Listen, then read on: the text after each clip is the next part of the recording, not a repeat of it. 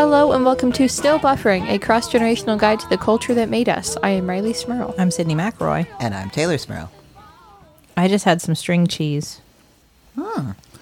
You know what's weird? It's tasty. It doesn't feel like... I had to replace my string cheese because we had a power outage over the weekend. And so I got new string cheese. But I feel like string cheese seems like so close to not food, it shouldn't have to be replaced. You know? I thought, does cheese go bad or does cheese just get better? I assumed all dairy had to be replaced. Yeah, but I feel like cheese is something that, like, just gets to be more expensive cheese. It's like wine. What about when it gets green? That's when it's growing its little coat that it's going to sit inside of and get extra good. That's too far, right? I don't know. I mean, mold is an important part of cheese. Yeah, but the right molds, right? Well, You guys talked to our dad about that because he left the milk in the fridge when we had a power outage, and our power was out for It was over 24 hours. Yeah. Yeah. He left the milk in there and then did continue to drink it. So. No. now you've got yogurt. He said it smells fine. No, that's you don't want. That's the thing with a lot of these products, especially dairy. You don't want to like heat them up and cool them back down. Like you're just this is good. This is what bacteria love. That's the temperature danger zone. I know that. I've got my food handler's license. Yeah, no, that food was definitely in the danger zone for quite a while. Temperature danger zone. It's interesting we care about it so much now. When our family would get pizza with cheese and meat on it and stick it in the oven overnight, like the oven turned off in the box overnight to then eat the next day. We didn't cool it down. We did just stick it in a warm environment That was a bad job, though. for many years. That was a bad job. I feel like despite having been educated to the contrary, I still have this thought of like the delivery food is not food. It can sit out and I can eat it the next day. And that's fine. And I know that's not right. No. But No, I agree with that. We'd get pizza at our shows. They would order pizzas to sell at the top, like slices of, and then anything left over after intermission, they would bring back to the actors to eat at the end of the night, which means the gates open at 6:30, which means the pizza got there at about 6:30, and they'd bring it back to us at about 10 o'clock. And then we would take one home with us every night to eat cold, which usually wasn't until 11:30. So that was 5 hours that the pizza had been just sitting there that we'd then eat when we got home, and then just leave sitting out and eat again the next day for about a week straight. it's a slightly rested pizza is what that is. Yeah. It depends. I mean, you could probably build some kind of case when you've got something with like tomato sauce, which is inherently acidic.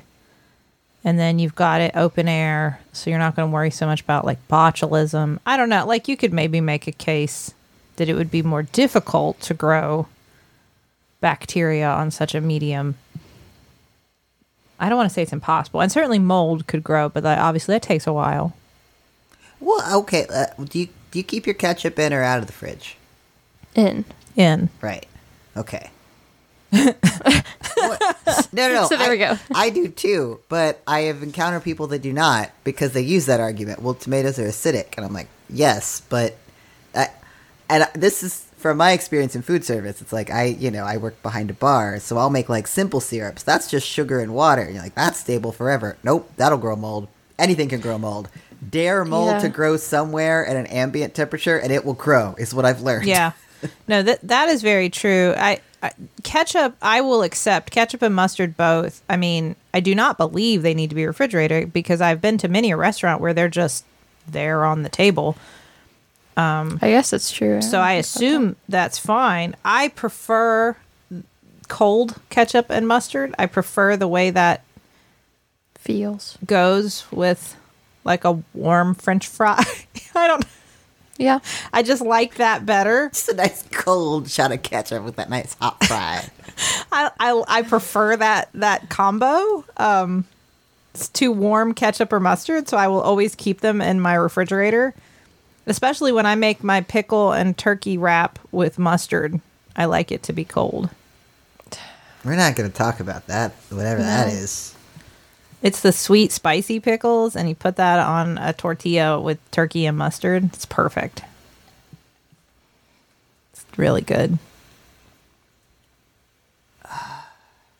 Anyway, my string cheese was not as good as that, but fine. I do like string cheese. Yeah, No, I bought it for the children, but I eat it all.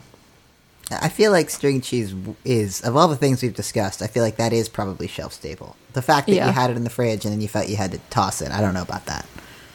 But I don't know. It's harder when you have children for those kinds of things because, like, prior to having kids, I played fast and loose with those rules all the time. You know, I was very much like a "it smells okay, it tastes okay, it is okay" kind of person. But you can't mess around with tummy bugs and little kids.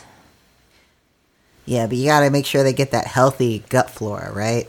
I'm eating partially rotten food. Although you do have a kid that I think goes by the philosophy, does it smell good, does it taste good, then it is good. I don't think Cooper would care if you gave her something that looked a little bit bad if she thought it tasted fine. No, Cooper came walking in the kitchen the other day, and she was eating edamame. And I said, "What you got?" And she was like, "I got beans." And she had like emptied them out of the shell and was holding like a handful. And what she wanted to do was perform the scene from Into the Woods. There's another bean. Here's another bean, and that's what she was doing, tossing the beans Very around good. the room. But she was also eating them. And I said, "Where did you get that?" And she said, "From my room." Natch. And I said, "Well, but we haven't had edamame in a bit." So when, where, how? They've just been in her room for a period of time that is unclear to me. We do order edamame periodically, but She said ambient beans. I assume that's fine. I mean, Charlie's always got a full snack drawer in her room and a full snack backpack. She pulled out a full to the brim Ziploc bag of Cheez-Its today, out of nowhere. I was just sitting on the couch like, I'm kind of snacky. And before I could even look up to look for a snack in the house, she just set a full bag of Cheez-Its on my lap. It's like, where did you get this? I have to go through their rooms periodically and clean out all the food they're hiding in there. You would think we don't feed them constantly. Like that. There is a drawer in the kitchen that is specifically their drawer. It's at their level. That's at their level that they are allowed to grab a snack from when they're hungry. So, like, we have free reign for multiple snacks in the house. There is no need to hide them in their room. They're missing some of that danger. Sometimes, yeah, you just wanna have your own snackies, your own private bean stash. Somewhere in Cooper's room, there's a pile of edamame shells. Yeah. If she had the beans, the shells are just somewhere. Here's another bean. It does sound very Cooper. I don't want to recreate that. Oh, the witch is her It's very favorite. She wanted to be like the witch. It makes sense. That makes sense. I don't have a. Well, no, there's an obvious check. Come on, y'all. Talking about the witch. Oh, Meryl Streep Oh. played the witch in Duh. the movie Into the Woods. And you know what else Meryl Streep was in? Mamma Mia.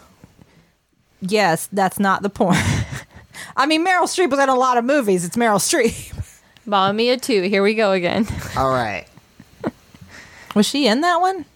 Very briefly. She was dead. That's but what she sang in it. That's why I didn't see it, because I thought she died. She is. Yeah. Yes. Not in real life. No, I know. I meant the character. Any movie where the premise is Meryl Streep is not here anymore is like automatically negative 50 points in my book. Yeah. Right, and I feel like that they tried to, like, I understand Cher was in it, and so I can see what you're trying to do there. You're like, yes, we did take away Meryl Streep, but we added Cher. Not until the end. Oh, but see. And I'm sorry, I love Cher, but you can't. I will not trade you a Cher for Meryl Streep for a Cher. Yeah. I need a world where Hey. they both exist. That's Yes, my we constant. need both. Yes. She's also in Death Becomes Her. Yeah, that's the movie we're actually talking about. We're not talking about Mamma Mia or Mamma Mia 2. Here we go again. So I don't know why I was always so obsessed with this movie. growing up. Taylor, I feel like we watched it a lot. Yes, which is interesting in retrospect because I don't know. I mean, I don't think it's inappropriate necessarily for young people, but it's weird that it was like a popular movie when we were young for us to watch a lot often. Like, did we have the VHS? I feel like we had a VHS of this. I am positive that we did. Because this was not like we rented it and watched it and moved on. No. Like, I know we watched it more than once. Well, I mean, I know why I liked it. I'm surprised that you felt the same way about it. I was kind of fascinated by it. So it came out in 1992, I should say. So I was 9. Which is weird. This is getting weirder. I was, what, 6, 7? You were 6 or 7 when this movie came out. I think this explains a lot, honestly.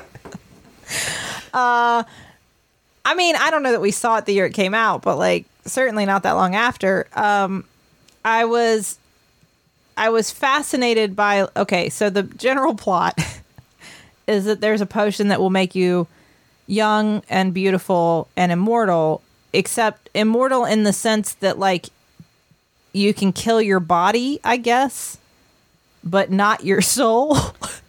Yeah, like any damage to your body is you're damaged, but if you keep yourself safe, then you're good for forever. Yes. Yeah.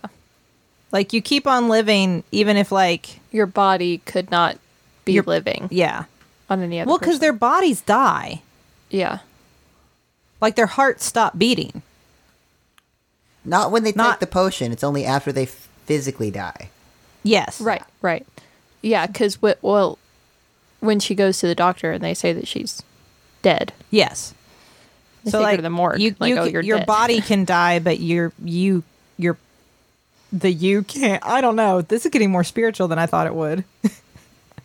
It's like basic rules of zombie, I guess. Yeah, you'll continue to animate your body even if the damage is fatal. And like you can decay. Yeah. Ew. I don't. Which is part of, I think, the fascination I had with this movie is it was this sort of like they were beautiful but decaying, and it was kind of grotesque and lovely. And I don't know why that all spoke to me as a child. I don't either. Like their spray painted flesh rips off. I don't know what to make of that. I get why you liked this, Tay. Why did I like this? I don't know. I mean, but I don't know. I don't think at that age we were quite at the place of contemplating mortality, so I don't think that angle was necessarily what appealed. But I do think, in hindsight, there's something specifically about femininity in this movie that I feel like is really confrontational and fun. Mm-hmm. Like, I think what's expected of a woman, and then how like their beauty butts up so hard against like something so morbid and dark and decaying. Like I love that. I mean, I love that in art when I encounter that. Like, I don't know. The general storyline is pretty basic. It's like a love triangle set within this sort of magical immortal element where Bruce Willis, who's incredibly not Bruce Willis-y. I have to like that casting. Like, oh, we need like a little nerdy doctor dude, but we can get Bruce Willis. Can we just make Bruce Willis look like a little nerdy doctor dude? Sure, yeah, that's fine. That'll work. Does it make you wonder if it was like a moment where Bruce Willis was like, maybe I could get these roles too. Maybe I should show I have this other side of me. And everybody was like, you're still Bruce Willis. Never again, Bruce. But like Goldie Hawn's with Bruce Willis, and she's like, I don't know, what's the word? What's the horrible word we would use to describe her appearance? Dowdy, probably, is what that's probably what it says in the script, right? Academic. Academic. Yeah. Stuffy. And he leaves her for Meryl Streep, who's like a performer and very attractive. Although they're both very attractive, let's be real. But whatever. And so for basically revenge, Goldie Hawn steals him back after she becomes magically beautiful and hot with this potion that will also give her immortal life.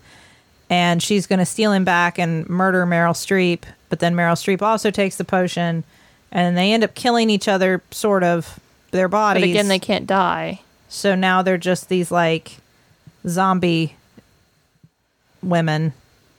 And they want to keep Bruce Willis around because he's this genius plastic surgeon turned mortician. Reconstructive mortician, is that what he called himself? Something like that? Yeah. And so he's perfect for their needs. He can keep them spray painted and adjusted and whatever, tinkered forever. And so they want to make him immortal too, but he doesn't want to be, and he ends up getting away, and they're stuck with each other forever, more or less. I don't know. Is that a pretty good plot summary? Yeah. It's about friendship, really. Really, at the end of the day. You know, I remember Mom showing me this movie when I probably was no older than 11 or 12. And the scene that really, really stuck with me was right towards the beginning. With, Meryl Streep sitting on the couch eating Cool Whip. Is that what she's eating? Or is it Goldie Hawn? Goldie Hawn. Goldie Hawn. And it's icing. Yeah. Icing, that's what it is. That has stuck with me for over a decade now. Just that image. I don't know why. I don't know if it was maybe my special effects knowledge in 2012 when I was watching this for the first time. Like, it was very deeply upsetting to me because I was like, why would they make her look like that without the understanding that it was 1992? The special effects, the makeup, and all that stuff. But I don't know. There's a lot.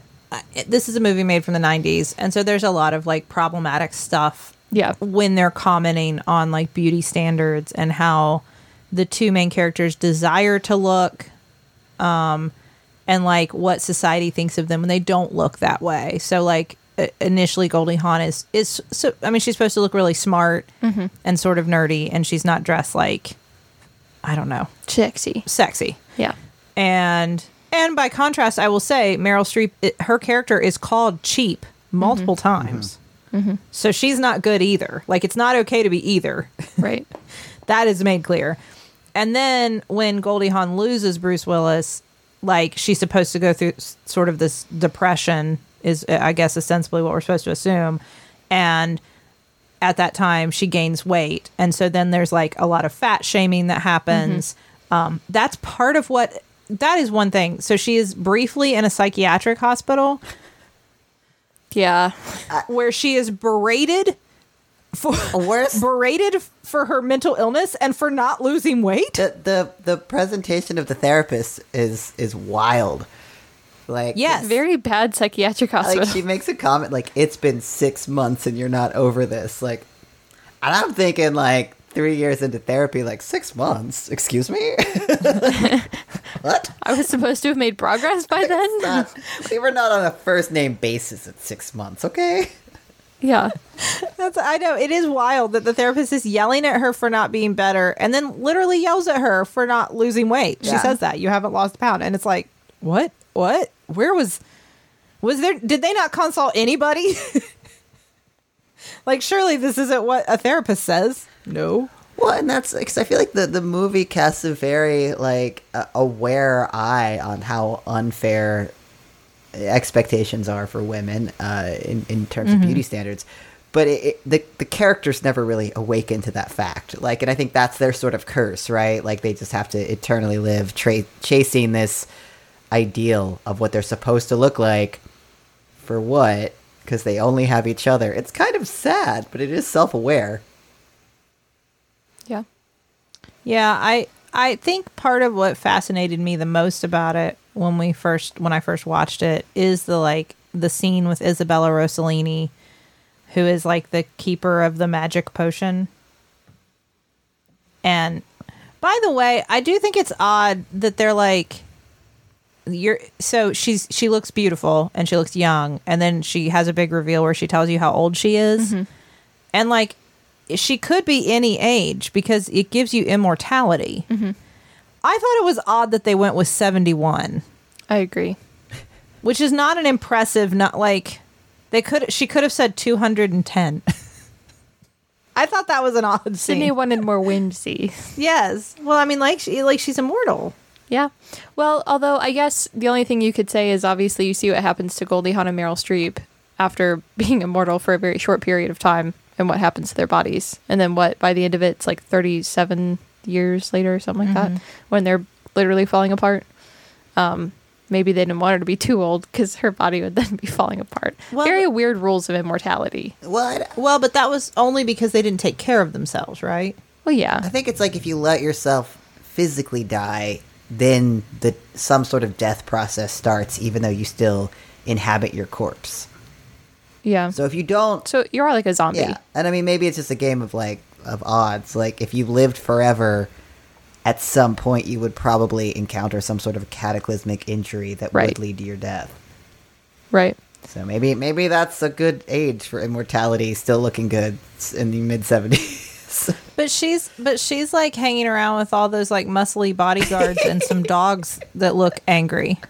What is the decision on the bodyguards? Like, why are they dressed as wrestlers? The bodyguards are dressed very strange. Bruce Willis demanded it. There's something about 80s, or I guess this is 90s, but that era, what opulence looked like, that is so weird to me. Probably what opulence looks like now will look the same way, but like the horrible salmon pink and slate bed sheets and stuff, like when you're in the fancy house. I don't know. Yeah, the carpeting everywhere and scalloped edges on all the furniture. There's a room in our grandparents' house that is very much that. Yeah. That's true, yes. Opulence from the 80s and 90s. Yes. Yeah. I want to talk more about. Maybe I'll figure out why it is this movie stuck with me so much. But before we do that, Let's check the group message. So I've had a real busy couple of weeks and got a real busy more couple weeks coming up. I'm moving, I'm packing. I just finished up a show, but I'm still in the middle of, having shows for the show I directed. Lots going on. Also, it's summer, so I'm kind of lazy just in general. All this to say, I don't really ever feel like cooking for myself. And that becomes an issue when it comes time to eat food, and I don't feel like cooking for myself. But that's why I always go to DoorDash and let them take care of my food for me. It is the app that brings you food that you're craving right now, right to your door. You just open up the DoorDash app, you choose what you want to eat, and your food will be left safely outside your door with their contactless delivery drop-off setting. They even have lots of your favorite local restaurants, so I know sometimes I'll be craving food from one of our local places that maybe doesn't do delivery on their own, but they're right there on DoorDash. Get some of my favorite food from there. It's delivered to my door super fast. Right out there, contactless delivery, super fast, super simple, and gets me the food I want without me having to do most of the work. So, Tay, if our listeners want to check out DoorDash, what should they do? Well, right now, our listeners can get $5 off their first order of $15 or more and 0 delivery fees for the first month when you download the DoorDash app and enter code BUFFERING. That's $5 off your first order and 0 delivery fees for a month when you download the DoorDash app in the App Store and enter code BUFFERING. Don't forget, that's code BUFFERING for $5 off your first order with DoorDash. and if you're still hungry, maybe you want something that's a breakfast or a treat or a midnight snack, an anytime food that will make you feel good and full and will be yummy. And I'm talking about Magic Spoon. Magic Spoon has changed the cereal game because it's all the flavor that you're looking for, all the crunch that you need in a good bowl of cereal, but it's got 0 grams of sugar and 13 to 14 grams of protein per serving. So it's a full meal, and it cuts back on your sugar. So it's just what you need when you're looking for a treat that is also something that'll get you going, especially in the morning. It's keto friendly, it's gluten free, it's grain free, it's soy free. So if you have specific dietary needs, it can meet those for you. And they have all kinds of flavors, and I've got the flavors helpfully classified here if you're looking for what sort of flavors. There's classics like cocoa, fruity, frosted, or peanut butter. There are the cult faves like blueberry muffin, maple waffle, and honey nut. And there's indulgent ones like cookies and cream or cinnamon roll, which would be a perfect dessert. And you can build your own box if you want to. Stuff like cocoa and peanut butter mixed together, because we know that's a great mix. So, Tay, if our listeners want to check out Magic Spoon, what should they do? Well, they should go to magicspoon.com/buffering to grab a custom bundle of cereal and try the magic for yourself. And be sure to use our promo code BUFFERING at checkout to save $5 off your order. And Magic Spoon is so confident in their product, it's backed with a 100% happiness guarantee. So if you don't like it for any reason, they'll refund your money, no questions asked. That's magicspoon.com/buffering and use the code BUFFERING to save $5 off.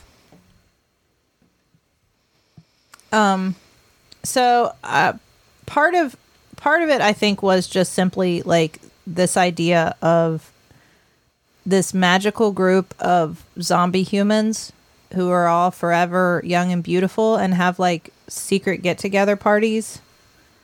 Maybe that was part of it. Like this, like movie stars that we thought were dead and stuff, and musical artists, and they're all just secretly somewhere. I think I just love watching it now as an adult. I definitely was not thinking this when I was younger, but I love that there are two women that are, I mean, it is female friendship, a lot of it, which is hard to find in a lot of movies from the 90s that's about two women. And yes, many of their interactions involve Bruce Willis, but not necessarily like fighting over him in a romantic way after a certain point. But also the fact that neither of them are necessarily like good people. Like they're both kind of bad people in some situations, and there's still like these two women that are complex, kind of bad, kind of good, obviously under the pressure of societal expectations of beauty for women, and they're the two like tellers of this story. I think is really cool, just because you don't get a lot of stories like that, I guess. Like it's very clear that they're not the bad guys. It is the society that has set these expectations that made them feel they need to be this way and look a certain way and do these things to themselves. Well, but I don't. Go ahead. Oh, go ahead. No, that's right. Go ahead. I was going to say, but I don't think they learn any lessons, though, I will say. That's fair. That's fair.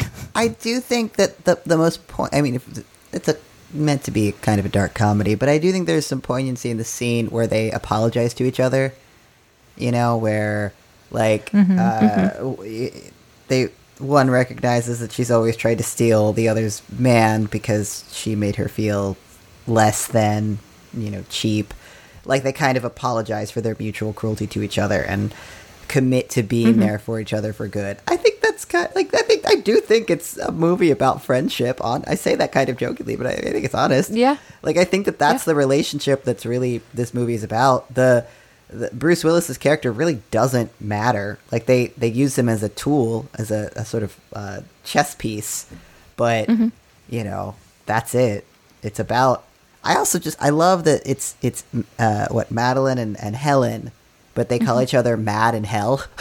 Yeah, yeah. like this is the couple. This is about Mad and Hell. It is. It is very much about them, and I mean, even Bruce Willis's character, his job is to, I mean, primarily, I mean, he can operate on anybody, but like the way that he is sort of introduced is that his job is to keep women looking a way that we want women to look.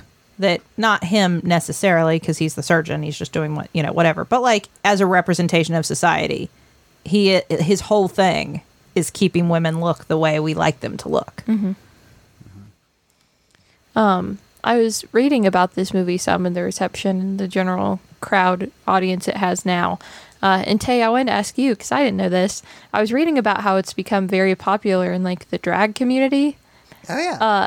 And that Jinx Monsoon and Ben de la Creme did a show at one point that was both of them doing Drag Becomes Her, where they were hell and mad. And that Jinx Monsoon attributes this movie for like starting their passion for drag. Oh, I love that. Yeah. I feel like that makes a lot of sense. I don't know. I can't. I feel like we encounter a lot of things in pop culture that we understand. Oh, this is queer somehow, but we don't. Yeah. It's not in the narrative, and it doesn't need to be. It's not a storyline that. It's just it's somehow out of what is the norm. and so it gets embraced by the queer community. And I do think that this movie does that, because I was even thinking, like, you know, the kind of irony of at his funeral, it ends with, you know, Bruce Willis's character's funeral, that he's lived this long, illustrious life, and they say, like, oh, life begins at 50 for this man, when for so many women, it's like, your life is over at 50. It doesn't matter if you keep on living, you can't be beautiful anymore. And that it's this very hard, like, point that this movie is making about, like, what's expected of women, and like the horrible things women will do to themselves in order to be beautiful. Like, I think it's an outside of a heteronormative viewpoint. It's not buying into the beauty standard. It's not making it look glamorous and lovely. It's making it look hideous and gross and weird. And that's what drag can do. Drag can do many things, but that's also just outside of heteronormativity, what you do. Like, yeah. I mean, it's very anti-stereotypical male gaze of what two beautiful female stars would be in a movie. yeah. Because I read that it had become very popular, like a sort of a cult classic in recent years. Well, recent years, I mean, like in the 2000s, among the LGBTQ plus community. I was thinking, like, I mean, I don't know if I wouldn't have guessed there was necessarily any sort of romantic insinuation in any way between the two main female characters. So not in that way, but I agree with you that in the sense that it's just like this out of that heteronormative world of movies, but not queer in the sense where, like, there's queer characters, but also in the way that it's trying to say something against everything that is expected out of, like, heteronormative society and relationships and typical men and women and beauty standards and all that. I do agree with that. Yeah. That was very interesting. I wouldn't have expected that to be the crowd, but the more I think about it, the more it makes sense. Oh, yeah. Well, and I think just even like the insinuation that the most important relationship in your life isn't a normal looking romantic relationship. It's the person that kind of holds you together, and for whatever reason, that's what these two women are for themselves. I think that you don't need a queer narrative. It's a queer idea in the extent that it's not heteronormative. Yes. Neither of them end up with a man, and they both end up literally falling apart together and helping each other out. And I kind of love their relationship, you know, when they're bickering in the back of the church. I feel like that's what we're all looking for. We're not looking for the thing that's great when you're both beautiful and young. You're looking for the person that sits next to you while your face is falling off and is like, well, whatever, you know. There's a car. That's true. I mean, because they do a good job of avoiding, like, Bruce Willis's character wants to escape them eventually, and even though they are beautiful, he wants to get away from them, and you're supposed to kind of believe, like, they've ruined his life in some sense, but they do a good job of not making him seem too sympathetic, because the truth is he was with Goldie Hawn and he left her because Meryl Streep at that moment was presented as the more beautiful one. And then he was gonna leave Meryl Streep because even though she was still beautiful, she was getting older and Goldie Hawn looked younger. So he's going to leave her for the one who looks younger and hotter now. And the entire time, his whole job is to make women look young and beautiful. And he's not a sympathetic character. He is the one who, like, he gets to go on and have this life, but, like, he's not the good guy. No, and I mean, look at the fact is he's the one that pushes Meryl Streep down the stairs. Yes. Like, the thing that launches all the action is him murdering her. Yeah. Yeah, and I mean, she was not being nice to him, but at the same time, I don't think that justifies that he murdered her. No. And he was plotting to murder her anyway. Yeah. I mean, he had a whole plan. I mean, so, like, it wasn't even like, I mean, it was premeditated in a sense. Yeah. Well, and it was maybe inspired by Goldie Hawn's plot line, but still, like, her whole reason for doing that was because this person she cares about hurt her so much. This person that she cares about so much that hurt her isn't him. It's Meryl Streep's character. Yeah, that's the emotional was, relationship. Yes, it was always between the two of them. Yeah, I agree, because I don't think there is any, like, let's say that the movie that they had succeeded in killing Meryl Streep, would they have run off together? Heck no. Goldie Hawn wanted nothing to do with him. Yeah, she just wanted revenge. Yeah. I would love to see this movie done again. Not a reboot, not the same exact story, but very similar, set in modern times. I would love to see that. I saw they said in 2017 they were making a musical and Kristen Chenoweth was going to be starring in it. They didn't say as which one, but as one of them.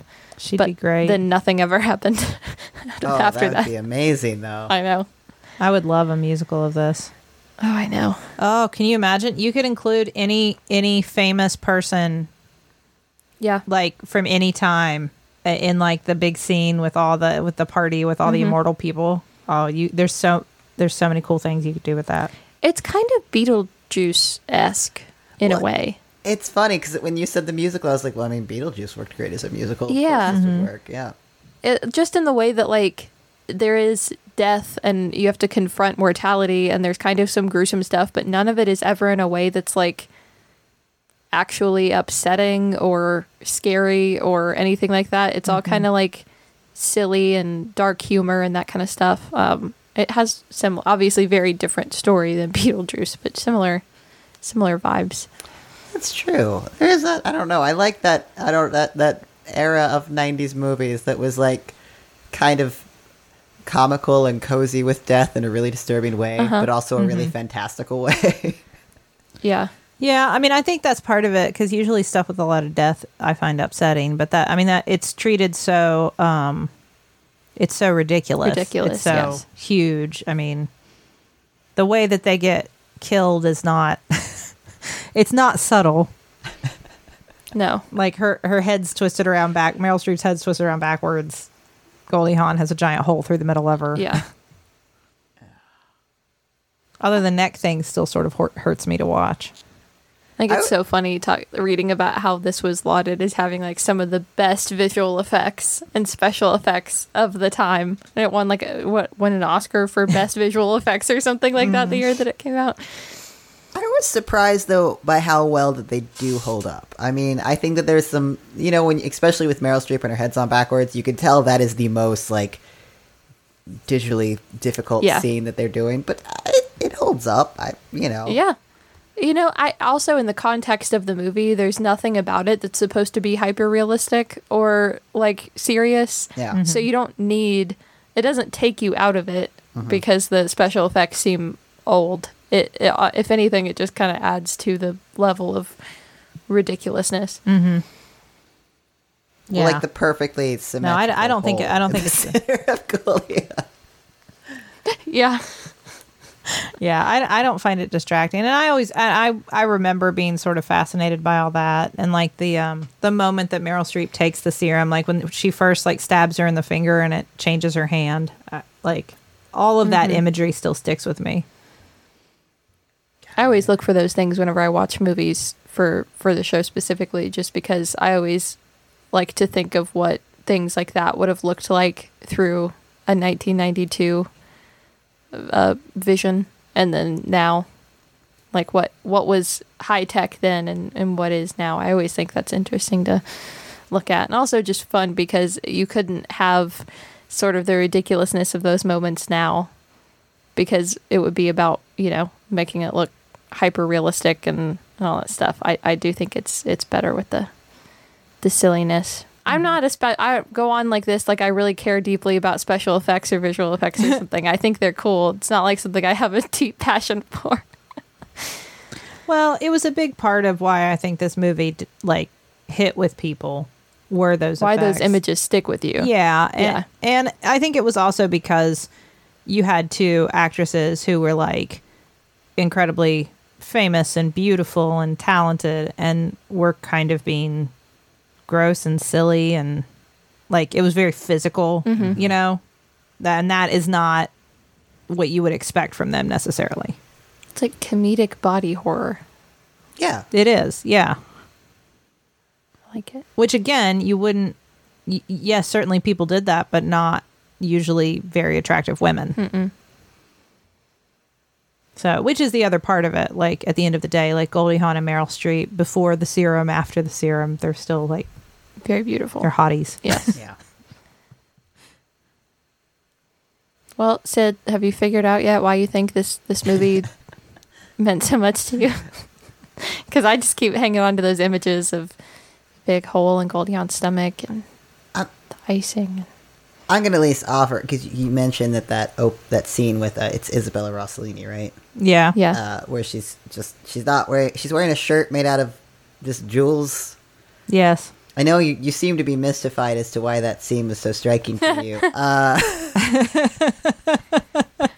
I hate to inform you of this. It did that scene, like I could have recreated that scene completely from memory. I think a lot of people saw that scene and went, "Oh, this movie means a lot to me." I don't think there's any deep reason why. I have no idea. I was fascinated by the angry dogs guarding the potion. Sure, That was it. yeah. Well, I appreciate you all watching Death Becomes Her again, because I really do. I don't know. I like the movie. I didn't show it to the girls. I didn't feel like they were ready for that. I think Cooper would love it. Yes. But Cooper is currently trying to devise how to take Charlie out of the running for the baby kangaroo, so maybe don't put any ideas in her head. Yeah, Gosh, that's true. Don't let her know that pushing someone down the stairs is a thing. Yeah, because there are quite a few You like do to her. murderous plots in this. Yeah. Yeah. Yeah. No, we won't show them this one quite yet. We'll I wait can till see her they're trying to little. figure out how to get a hole in her stomach like that. How do I get the hole in my stomach and walk around with it? We'd have to watch that scene. Well, and when Meryl Streep shoots her and she falls back into the fountain and there's blood all over the place, we'd have to watch that scene like 30 times. Just like the one from Twilight that she loves to I watch. want to watch the scene where the baby bites the boob. It's covered in blood. The baby's covered in blood. Oh. She's always asked me, was I covered in blood when I was born? She wants the answer to be yes. I know. Like, no. This is fun. Well, thank you for reintroducing this movie to me. I had not seen it in a very long time. I don't know why our mom showed this to me when I was much younger, but I do know for a fact that she definitely did. Well, thank you all for watching it. Yeah. What is next, Tay? Well, I want to sort of talk about the body of work of an animator that I really love, Don Hertzfeld. I think like Rejected and like maybe It's Such a Beautiful Day, World of Tomorrow. He's got they're all shorts. They're animated shorts. So hopefully we can watch a couple of them and talk about them, because it's some of my favorite stuff in existence. Okay. Sounds good. Sounds good. We'll check that out. Yeah. All right. Well, thank you all. Thank you, listeners. You should go to MaximumFun.org and check out lots of great podcasts you would enjoy. You can tweet at us at StillBuff. You can email us at stillbuffering@MaximumFun.org. And thank you to the Novellas for our theme song, Baby Change Your Mind. This has been your cross-generational guide to the culture that made us. I'm Riley Smurl. I'm Sydney McRoy. And I'm Taylor Smurl. I am still buffering. And I am too. Yeah, I definitely can't show Cooper this movie. Wait until she's at least. How old were you? How old was I? You got a year or two. 6? A year or two. Yeah, I got a year. Yeah. I don't know what she'd like better, the blooding or the moment when Meryl Streep's boobs kind of pop up. Oh, she'd love that. She loves boobs. Yeah. Hello, I'm a stuffy dowager countess. Travis? I'm judging everybody's manners. Oh, no. Schmanners isn't judgy. It's about teaching you to be your best self and be a little more confident when you enter social situations that you don't understand, and maybe also teach you a little bit about history you didn't know, or give you interesting things to talk about at parties. Yeah, like The Secret Life of Emily Post. Or like why wristwatches are the way that they are. We can talk about table manners from the Victorian era. Sure, or what it's like to attend a Regency ball. Yeah. You can find all that and more if you listen to Schmanners on Maximum Fun or wherever your podcasts come from, I guess. Manners, schmanners. Get it? MaximumFun.org. Comedy and culture. Artist owned. Audience supported.